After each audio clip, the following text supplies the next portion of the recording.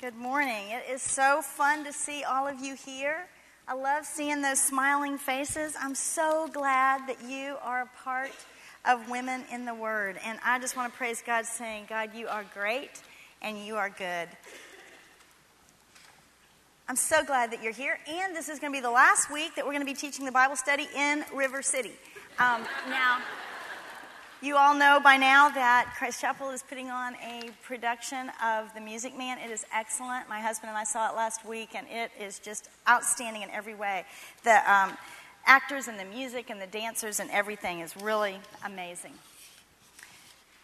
And like Shelley said last time, there was sort of a little theme for her, the trouble in River City, as she gave her lament. Well, there's also confession in The Music Man. When he makes his confession, he's kind of a shyster, con man, trickster. When he confesses that, his life changes. So we can see confession there.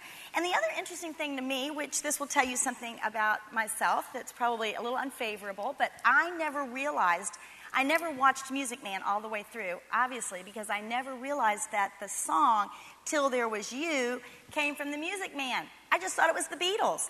And so I've been thinking that song and humming it all week long, and then I realized it's a great love song to our Lord, because that's kind of what happens when we experience Jesus for the first time. There were birds on the hill, I'm not going to sing it, and I never heard them singing till there was you. I never heard them at all till there was you, and that's kind of what it's like when we come to know Jesus as our Savior. All of a sudden, we come alive, and everything else does too. We see sunsets and sunrises, and we hear birds singing, and we see the flowers. I'm Deb Haygood, and it is a great privilege for me to be here this morning talking about Psalm 51. This is our fourth week in our series, Shout to the Lord. And I suggested that very first week that you might try reading the psalm out loud, or even more boldly, making up a tune and singing the psalm. And so I'm back to find out if any of you have done that. So will you be honest enough to let me know if you have read it out loud or sung the psalm? Anyone done that out there?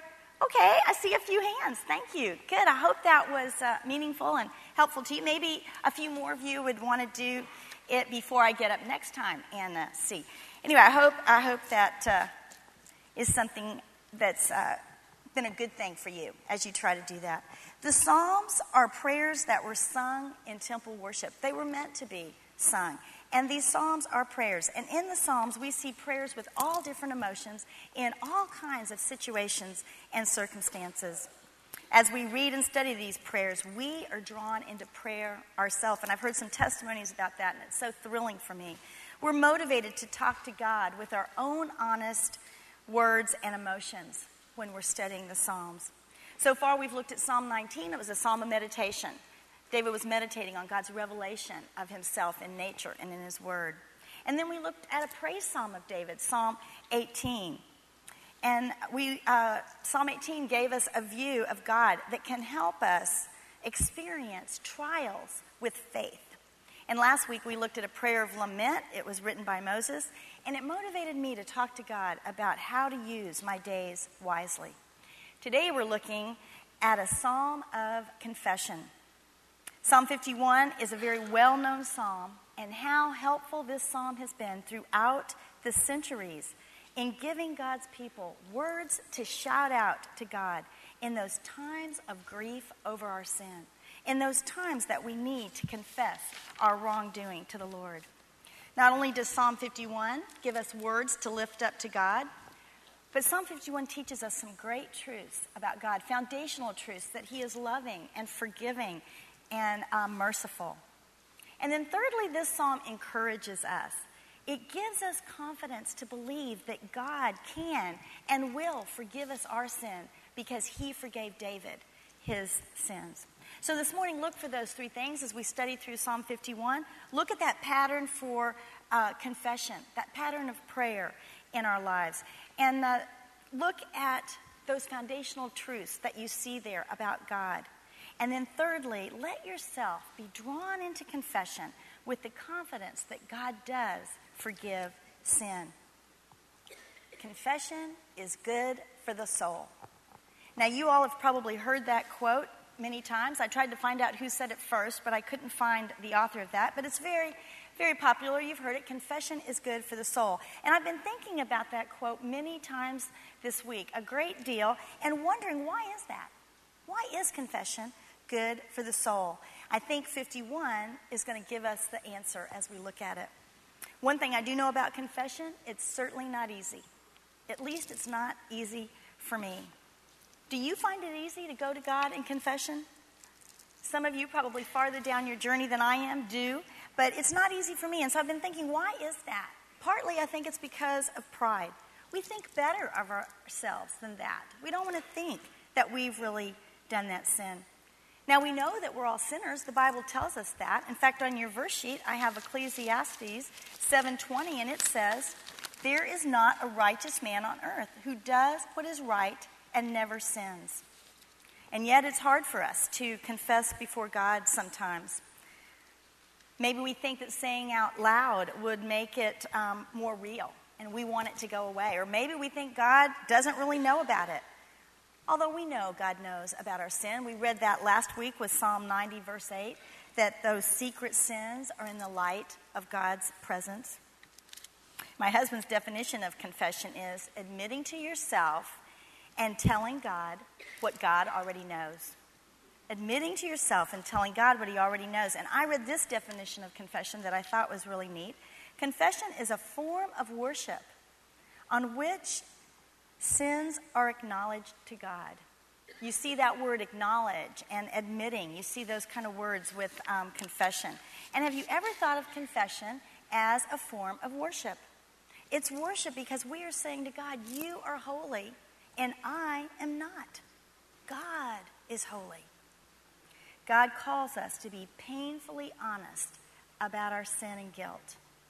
And that's because we receive his mercy, for he forgives us our sins and makes us clean. When we confess our sin to God, we receive pardon and purity. And that is why confession is good for the soul. Sin alienates us from God, and confession restores that relationship with him. So let's look at Psalm 51, and let's look at these words of confession that David wrote.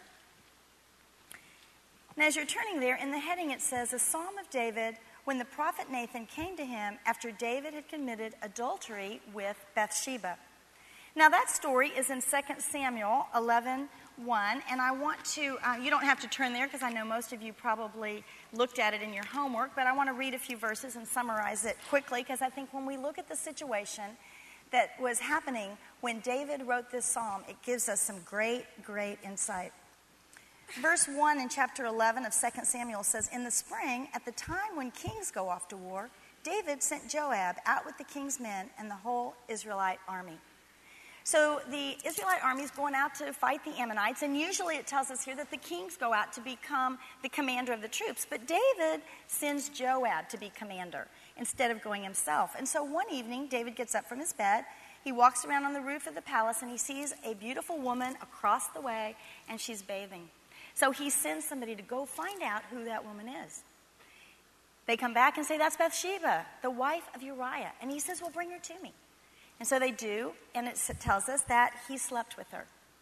And as she goes back home, pretty soon he gets a note, "I am pregnant." So David sends word to Joab, and he says, "Hey, send Uriah home. I want to talk to him." So Uriah comes home, and he says, "Hey, Uriah, how's the battle going? How's Joab? How are things?"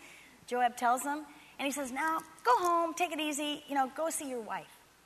But Uriah is a man of integrity. And so he's not going to do that. So he sleeps out in front of the gates with the servants. And the next day, David finds out about this, and he says, what was that? And he said, "Are you kidding? I'm not going home to find pleasure with my wife. The men are out in the battlefields, and they're sleeping on the ground. I can't do that." So David says, "Well, spend another day here and have dinner at my place tonight, and then you can go back to the battle."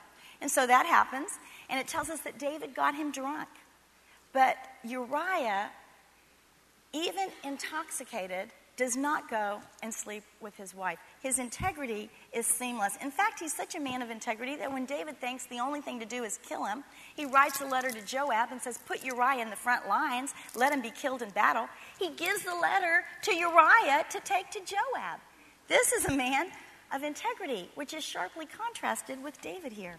And that's what happens. Uriah goes back, he's put in the front lines, he's killed, word comes back. Bathsheba mourns her husband, and after a time of mourning, it says David brings her into his home, and she becomes his wife. And the last sentence in chapter 11 says, but the thing David had done displeased the Lord. And then we read in chapter 12 that the Lord sent Nathan to David. Now, Nathan, most of you probably talked about this, was a prophet of God. And prophets, true prophets, spoke the direct words of God to people. They were under direction of the Lord. And David knows Nathan because Nathan has already come to David and given him words from God, mainly words of blessing from the Lord. But this time Nathan comes and he tells him this story of two men in this town. One was very rich, had many sheep. The second was very poor, only had one little ewe lamb. And he loved this ewe lamb. And he kept it in his home, and his family loved it. And so when a traveler comes to town and goes to the rich man for food, the rich man, instead of killing one of his many sheep, go and take the little ewe lamb from the poor man, his only sheep, and kills it and gives it to the traveler.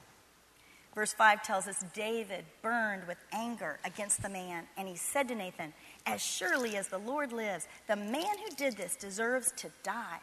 He must pay for that lamb 4 times over because he did such a thing and had no pity.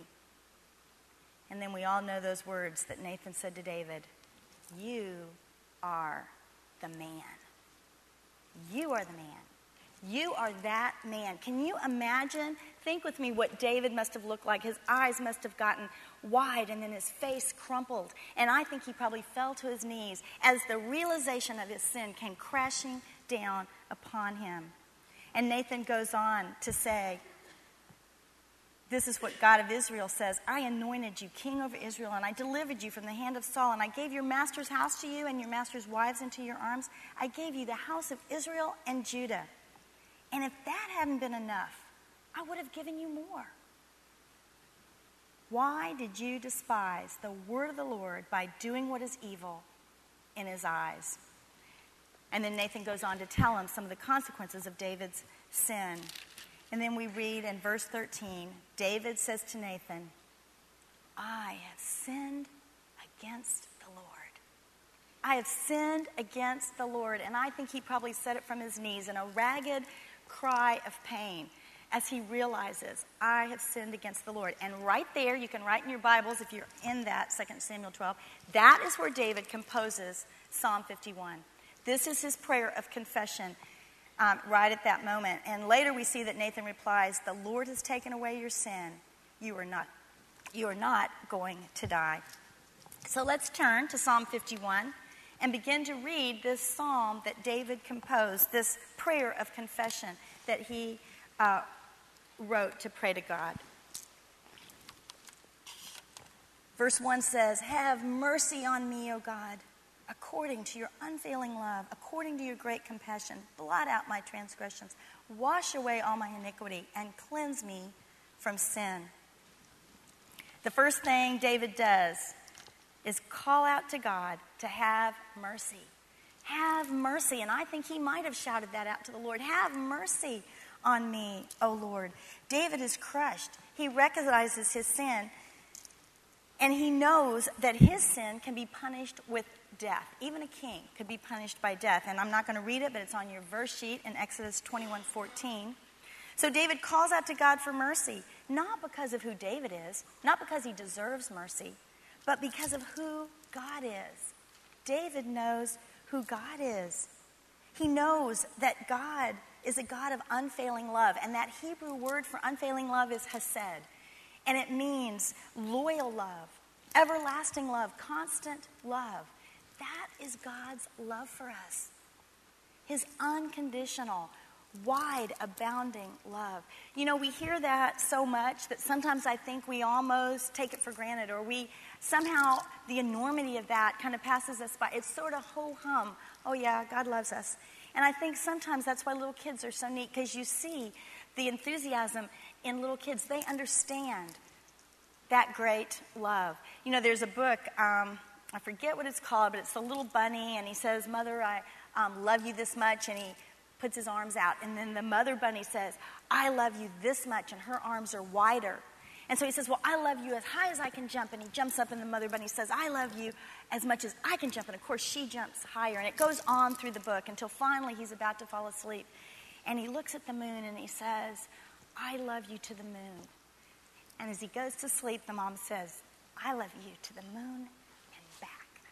And that's how it is with God's love. It's so much greater than we can imagine. It's so much higher and wider and deep. And it's unfailing, and it's eternal, and it's everlasting. Do you know the love of God? David knew God's love. Psalm 103 tells us more about that. It says, the Lord is compassionate and gracious, slow to anger, and abounding in love. For as high as the heavens are above the earth, so great is his love for those who fear him. David understood God's love, and so he calls out to God for mercy. And he's honest, and he's humble, and he doesn't give any excuses. He knows that he does not deserve forgiveness, that God's forgiveness would be by grace alone. And David is asking for that kind of forgiveness. In fact, he wants total forgiveness. We see it in the way that he says 3 times these different verbs: blot out my transgressions, wash away, cleanse me. That word blot out has the connotation of writing a debt in a ledger. It's a legal term. You would write it in, and then when the debt was paid, you'd erase it, or you would mark out with ink. You would blot it out. And that word wash away means to scrub intensely, like clothes on a washboard. Maybe you've had a stain on something, and you just rub it and rub it hard to get that stain out. Washing it intensely. And then cleanse means to make pure. And then we see different words, different nouns for David's sin. He says transgressions, and that has the connotation in Hebrew of rebellion. Often our sin is rebellion against God. Iniquity means crooked, devious, scheming. And our sin can be like that. And then he uses the word sin, and in Hebrew that means failure. Failure to meet up to God's standard. The first step in confession is to call out for God's mercy. If we see our sin honestly, we know that there's no justification, and our only hope is God's mercy. So on your outline I have, we can begin there. We can begin our confession by asking for God's mercy. And then the second thing we do is to acknowledge our sin.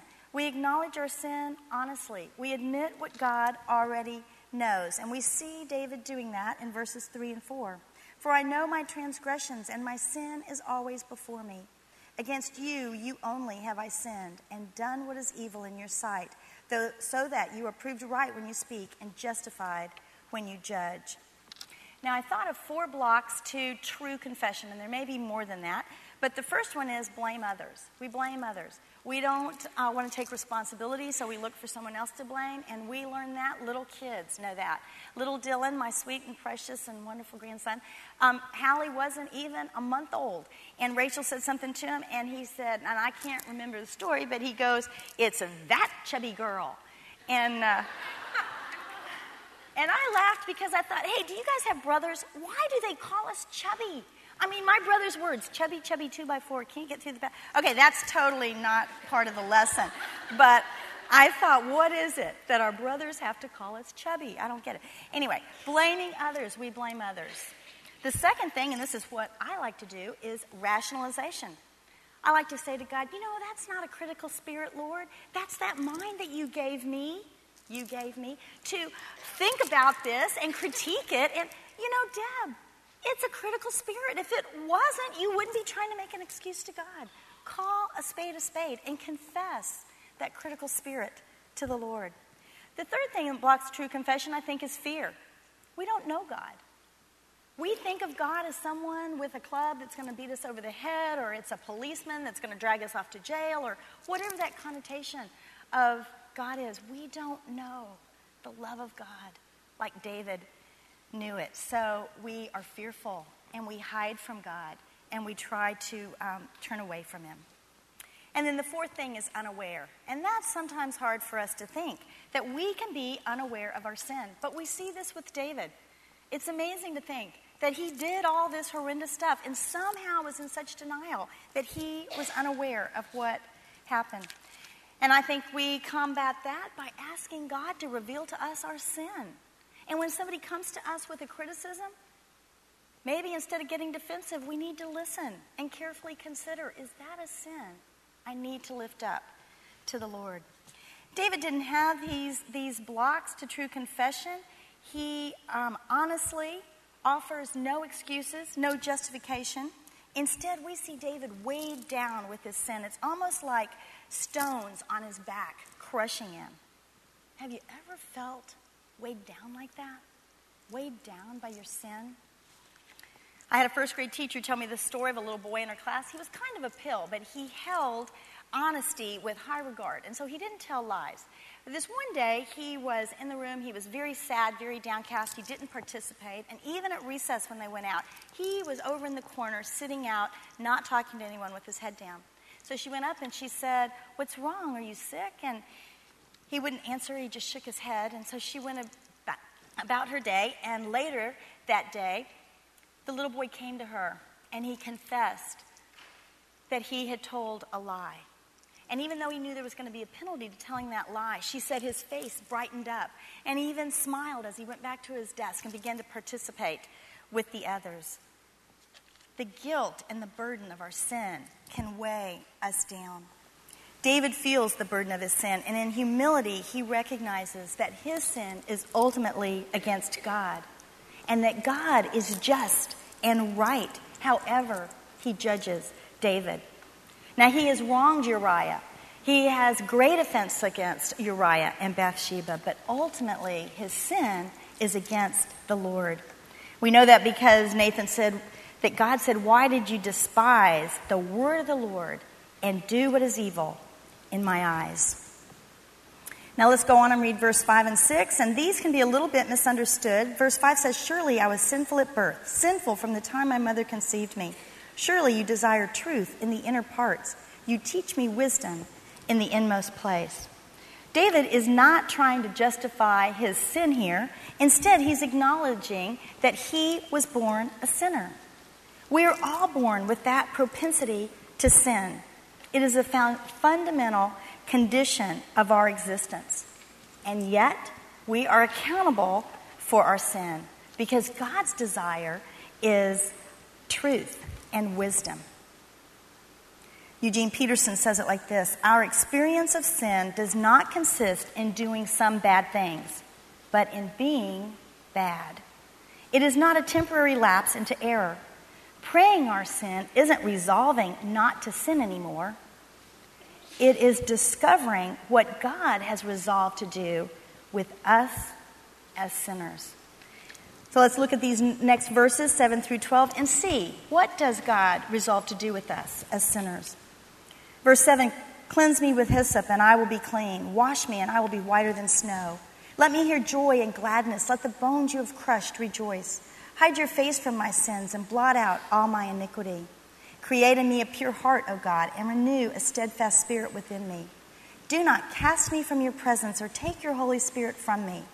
Restore to me the joy of your salvation and grant me a willing spirit to sustain me." David is asking God for two things: forgiveness and cleansing. David wants pardon and purity.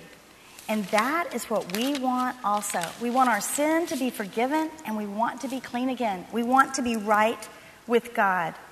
Verses 7 through 9 talk about the forgiveness part. And he uses those verbs that we saw in verse 1 and 2, but now they're in reverse order. Cleanse me, wash me, blot out. And we see that cleanse me with hyssop. That means, some of you may have discussed this in your group, hyssop was a bushy bush.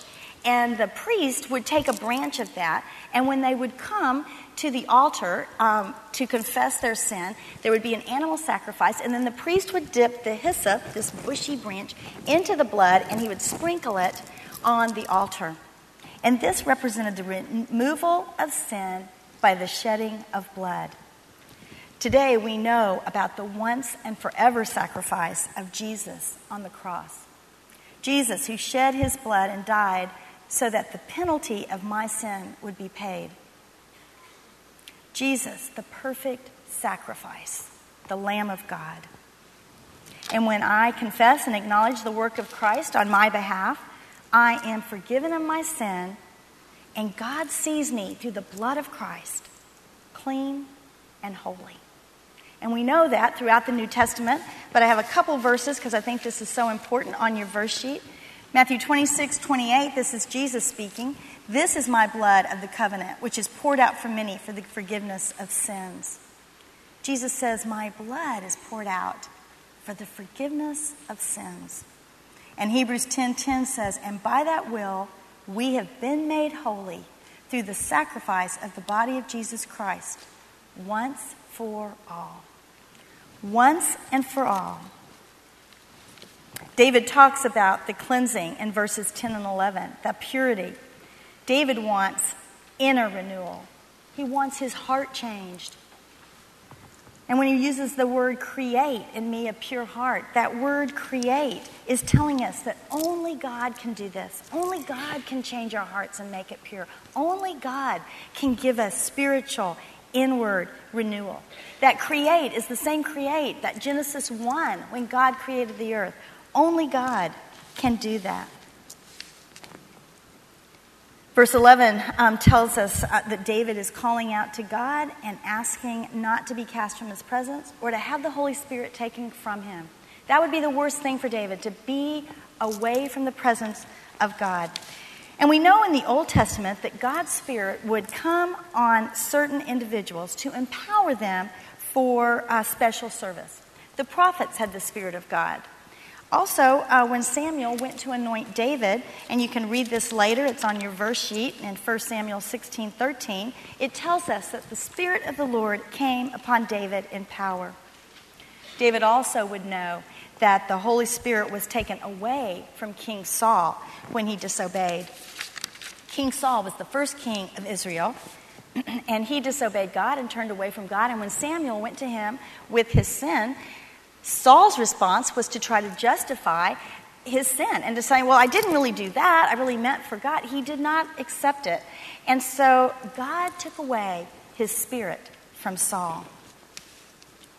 We know that today, when we place our faith in Jesus, at that moment of belief, we are indwelt with the Holy Spirit and sealed, and he cannot be taken away from us.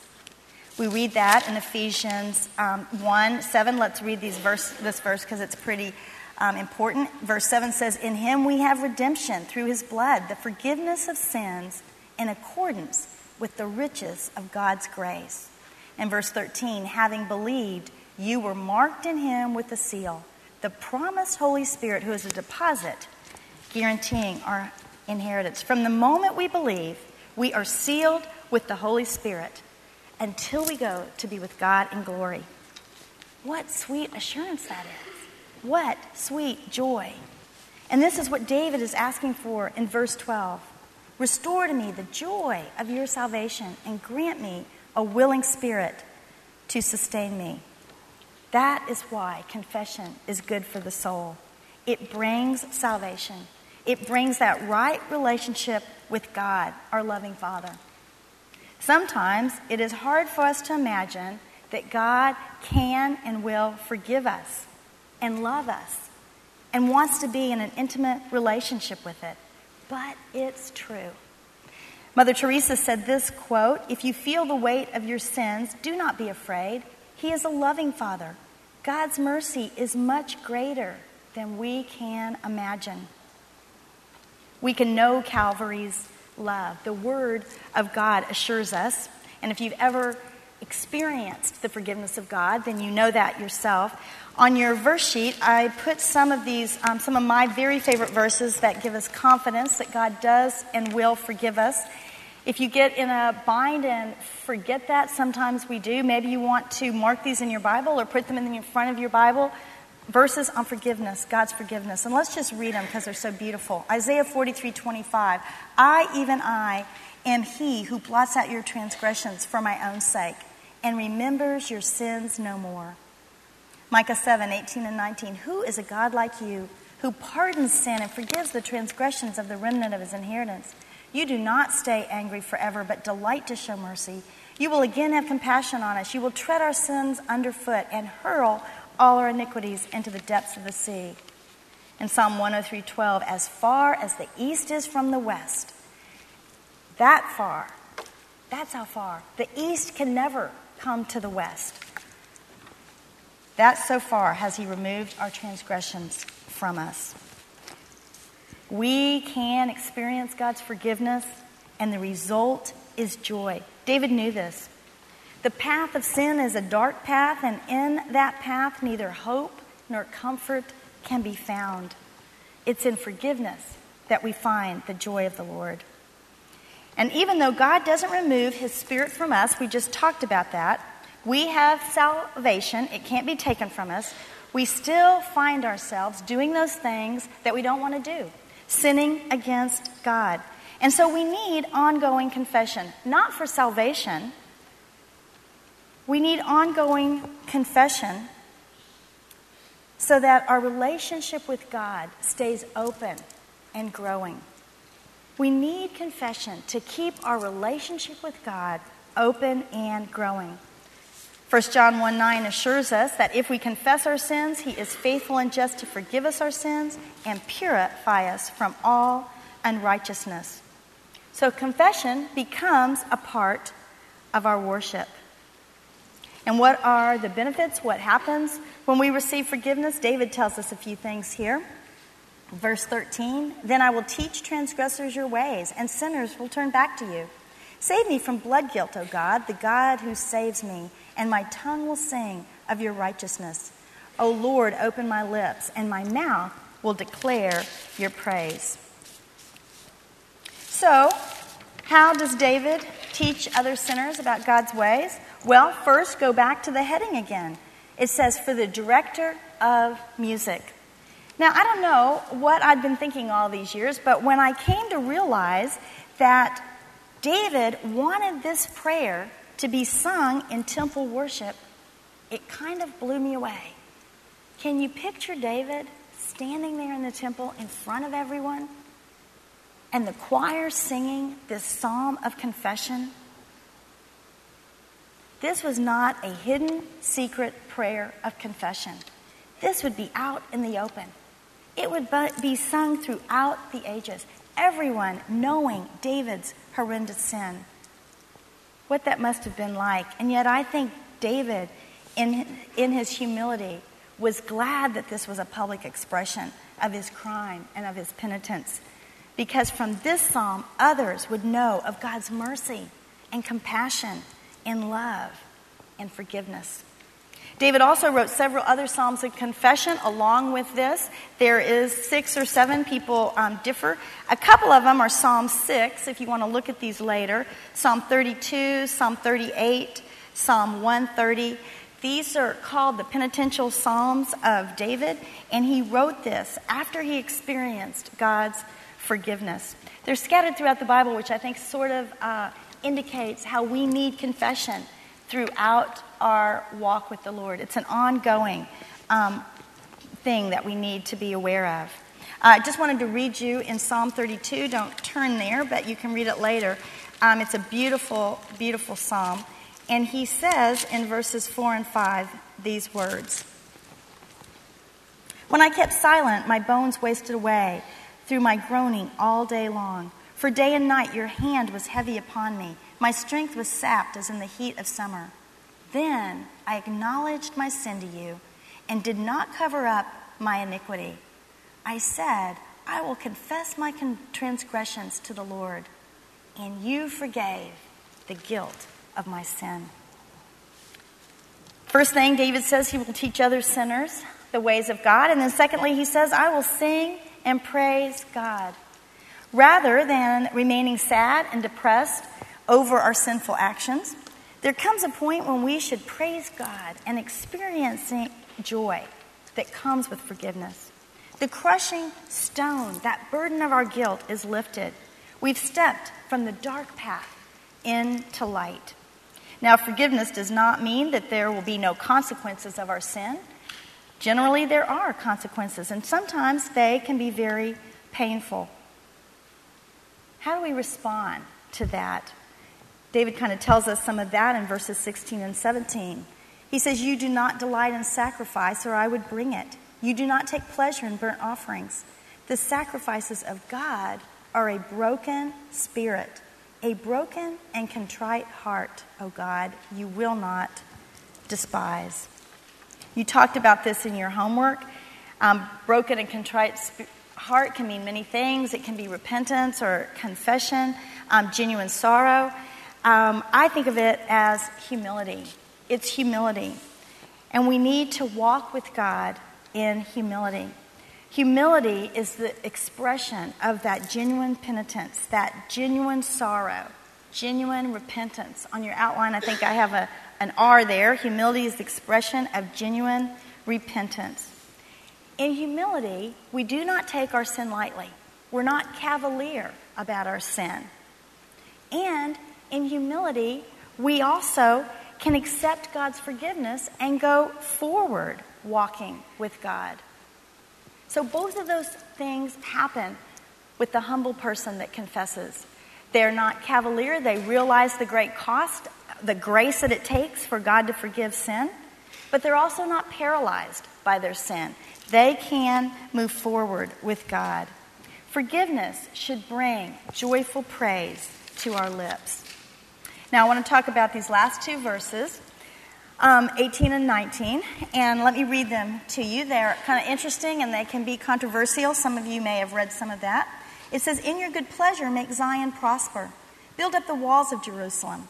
Then there will be righteous sacrifices, whole burnt offerings to delight you. Then bulls will be offered on your altar."